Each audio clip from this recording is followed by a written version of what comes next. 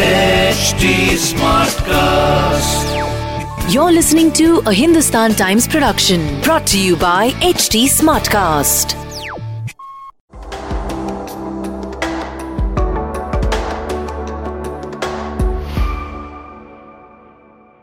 बिहार में तो कोई केस वगैरह नहीं चल रहे थे। वहां पे तो पूरे ओपिनियन पोल्स ने भी कहा था कि महागठबंधन ठीक करेगी, वो मान के चले।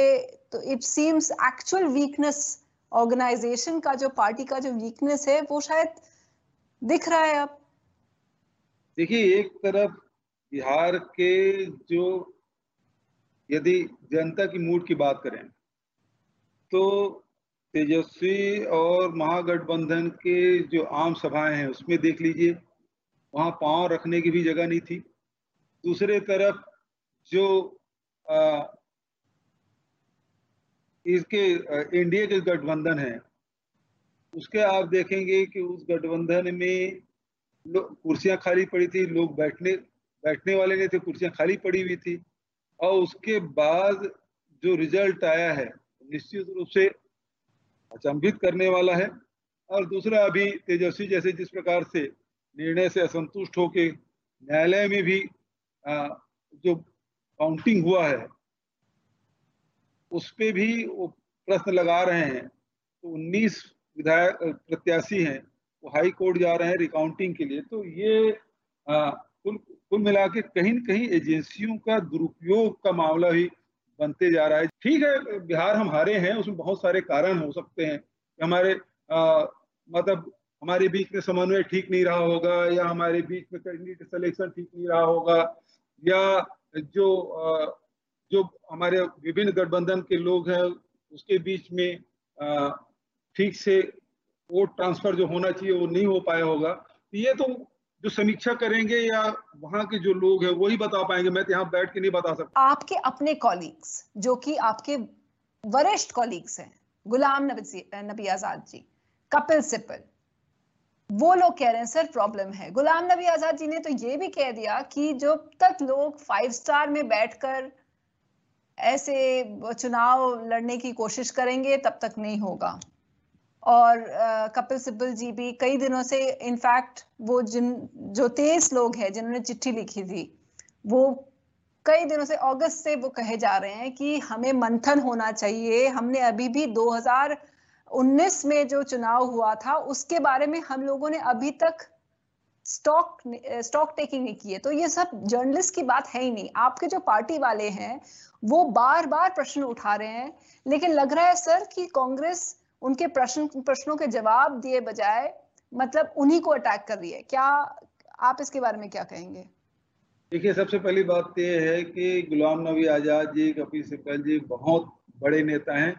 वर्षों से वो लोग केंद्र में मंत्री रहे हैं, पार्टी में महामंत्री रहे हैं, मुख्यमंत्री रहे हैं, सारा कुछ उन्होंने भोगा है, देखा है, संघर्ष भी किया है। तो उसका लाभ भी उनको मिला, सम्मान मिला है, नाम मिला, शोहरत मिली है, तो पार्टी की बदौलत मिली। आज यदि कोई बात कर रहे हैं तो यही लोग हमको सिखाते थे कि इसको पार्टी फोरम में कहा जाना चाहिए।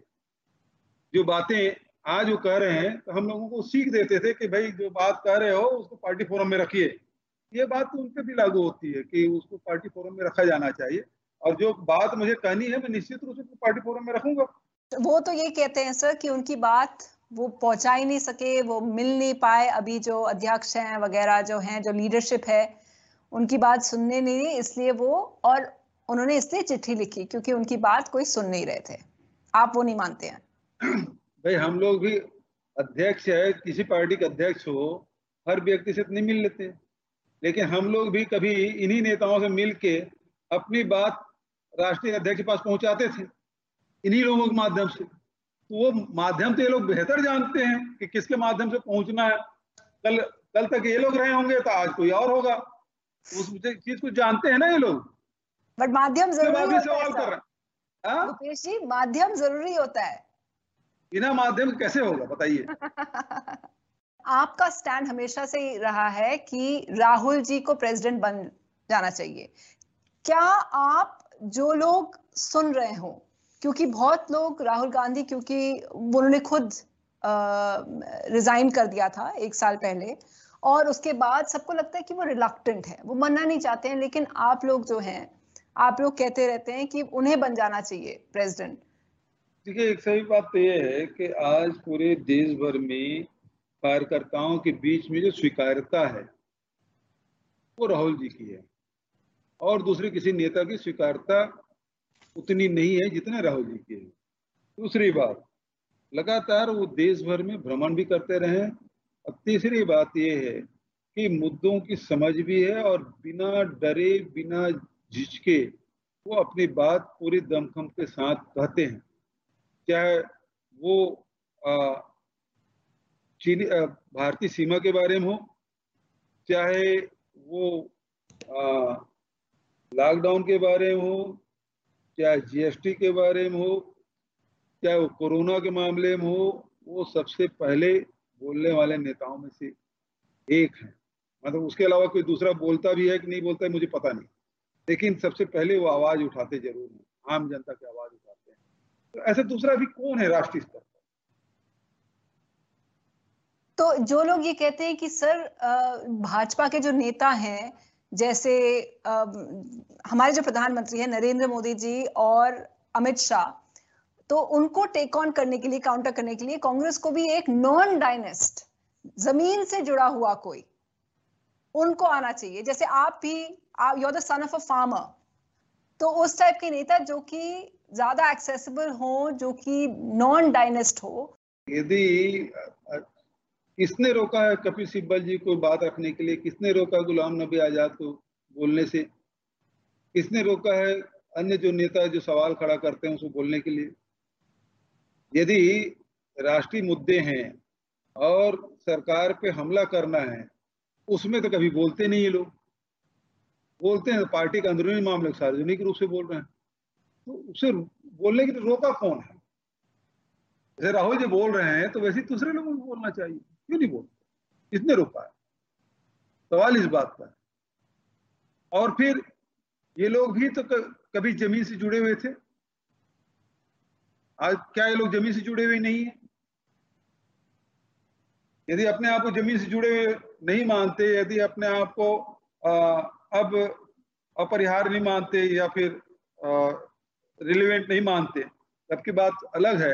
लेकिन यदि अपने आप को रिलेवेंट मानते हैं, इन लोगों को अपनी बात कहनी चाहिए। कांग्रेस ने जब उस समय कांग्रेस की वर्किंग कमेटी हुई थी, जब वो जो चिट्ठी लिखी थी 23 लोगों ने, तो उन्होंने अनाउंस किया था कि वो 6 महीने में एक पूरा प्रेसिडेंट के लिए इलेक्शन होगा। क्या हम एक्सपेक्ट कर सकते हैं कि इस बार एक प्रॉपर इलेक्शन होगा? देखिए, ऐसा है कि जितने भी चुनाव लड़े हैं वो या तो छोड़ के चले गए, उसकी बात छोड़ दीजिए। यदि इंदिरा जी के खिलाफ भी चिकमगलूर में वीरेंद्र पाटिल यदि चुनाव लड़ते हैं, उसको भी कांग्रेस में शामिल करके केंद्रीय मंत्री बनाया जाता है। ये कांग्रेस की परंपरा है, दूसरे पार्टी में आपको ये परंपरा नहीं दिखाई देगी। ये परंपरा कांग्रेस में है, और बड़े कांग्रेस के लोग हैं, बड़े दिल वाले हैं, बड़ा हृदय रखते हैं, नैरो माइंडेड नहीं है।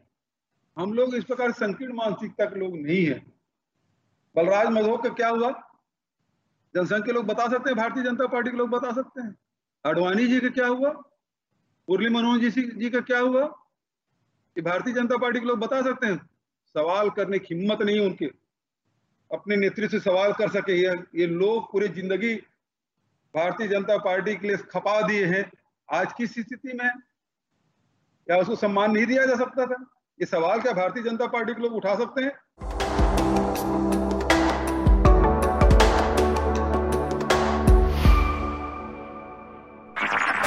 This was a Hindustan Times production brought to you by HT Smartcast.